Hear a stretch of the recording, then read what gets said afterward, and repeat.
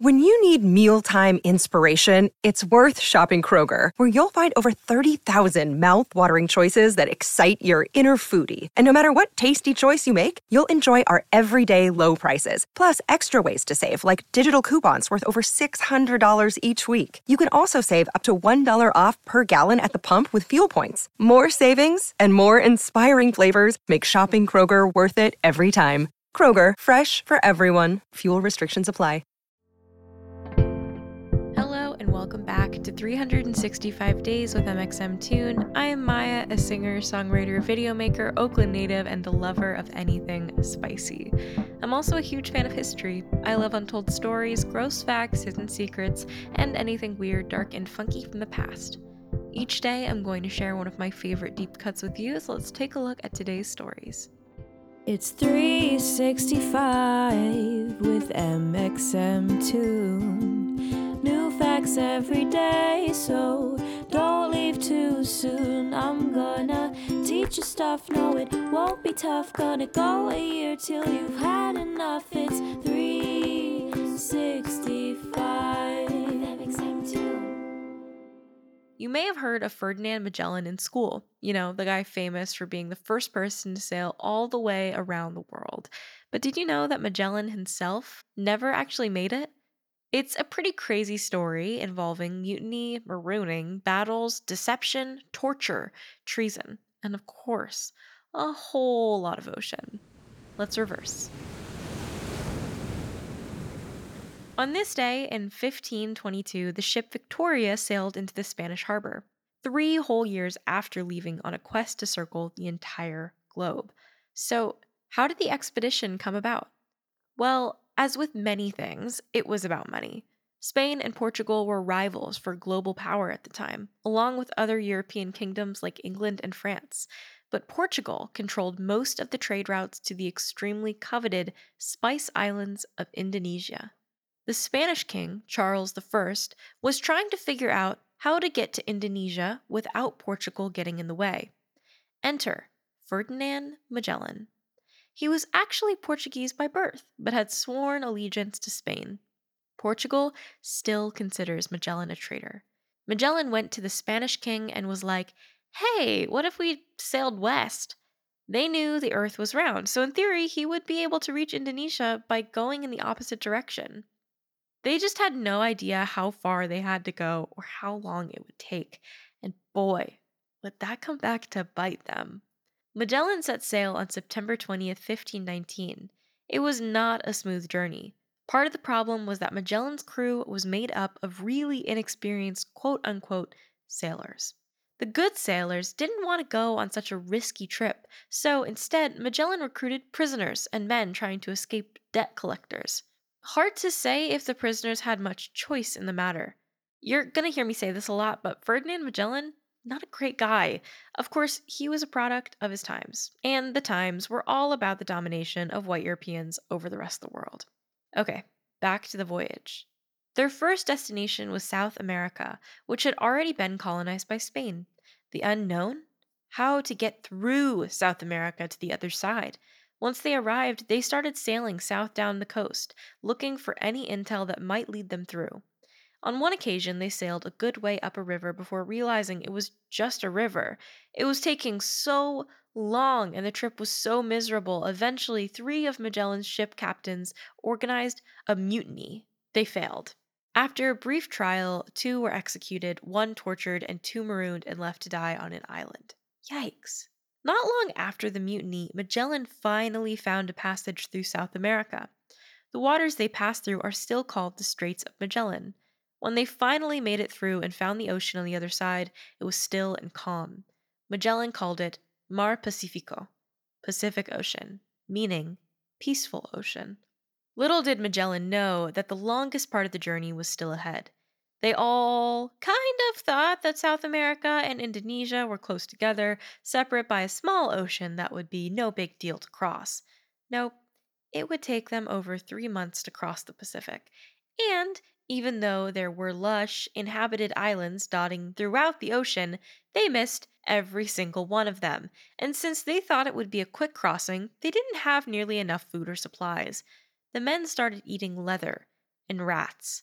19 people died, and most of the rest got sick. Finally, they found Guam, and then the Philippines. In Guam, they landed, got supplies, got in a fight with the native tribe, killed 7 people, and sailed on. Classic colonizer move, guys. Come on. In March of 1521, a year and a half after leaving Spain, they landed on an island in the Philippines. It was the first documented European contact with the Philippines, which would eventually be colonized by the Spanish. They realized the Filipinos could speak Malay, a language also spoken in Indonesia, which meant they were finally close. This good news was quickly followed by a fatal turn of events for our guy, Ferdinand. Instead of just sailing on, Magellan claimed the Philippines for Spain and started demanding that everyone convert to Christianity. Over 2,000 Filipinos were baptized. When Magellan found out one particular tribe wouldn't convert and acknowledged Spain as their rulers, he ordered all their homes to be burned. Great evangelizing tactic. The dispute led to a battle, and even though the Spanish had better weapons, they were extremely outnumbered and lost. And this is where Magellan died, hit by a poisoned arrow on a battlefield, trying to conquer the free Filipino people on a trip that was allegedly just a trading mission to get some spices. His remaining crew sailed on, found Indonesia, loaded up with spices, and headed back for Spain.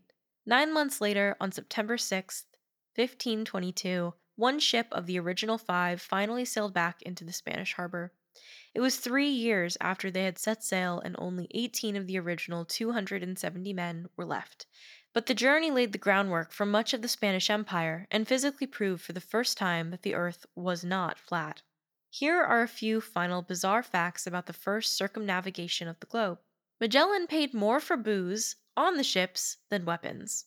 The crew discovered a new species of black goose that turns out was pigeons. Magellan claimed they met 10-foot-tall giants in what is now Patagonia. Horribly, they captured 2 of them, who died on the journey. We now know they were probably part of the Tehuelche tribe. And no, they weren't giants. About 100 years later, an Englishman took the trip to set the record straight. He met the Tehuelche and was like, guys, these are just normal tall people. They were probably 6 or 7 feet tall, which is tall at the time, but they were nothing like giants. Last fun fact. When the crew finally arrived back on the western coast in Africa in July 1522, they were shocked to discover it was a day later than their calendar said. They had been meticulously marking each day so they couldn't be wrong. They finally realized that since they had traveled west in the same direction as the sun, they had lost an entire calendar day. After this, an international dateline was established in the Pacific Ocean. Now, let's talk about music. On this day in 1988, Elton John launched a 4-day garage sale to sell off nearly all of his belongings. He wanted to start fresh. At 40 years old, he had 20 years of musical success under his belt and wanted to go ultra-modern with his new style. But the real reason may have just been that he ran out of space. He was an avid collector of anything colorful, glitzy, bizarre, and fun, and he had accumulated so much art and knickknacks that he had to fight his way through the house. Elton John himself said, "There's been so much stuff it's been like walking into a warehouse. I want somewhere to sit rather than somewhere to stand." Here are just a few of the fabulous things he sold. 100 pairs of his trademarked spectacles. Tiffany lamps. A Statue of Liberty costume made of silver sequins from one of his tours. A diamond brooch shaped like Winnie the Pooh. And etchings by artists like Rembrandt and Picasso. The auction ended up making $6.2 million. And now for today's final segment, I'll be going back into my own photo archives to see what I was up to on a September 6th in my life. Alright, doesn't look like I have any specific memory for September 6th in my life, so let's run down what's on each September 6th that I have on record since 2015. September 6, 2015, I took a photo of the sunset. September 6, 2016, I was in architecture class and I filmed a video of my dance class later on in that day doing a rehearsal.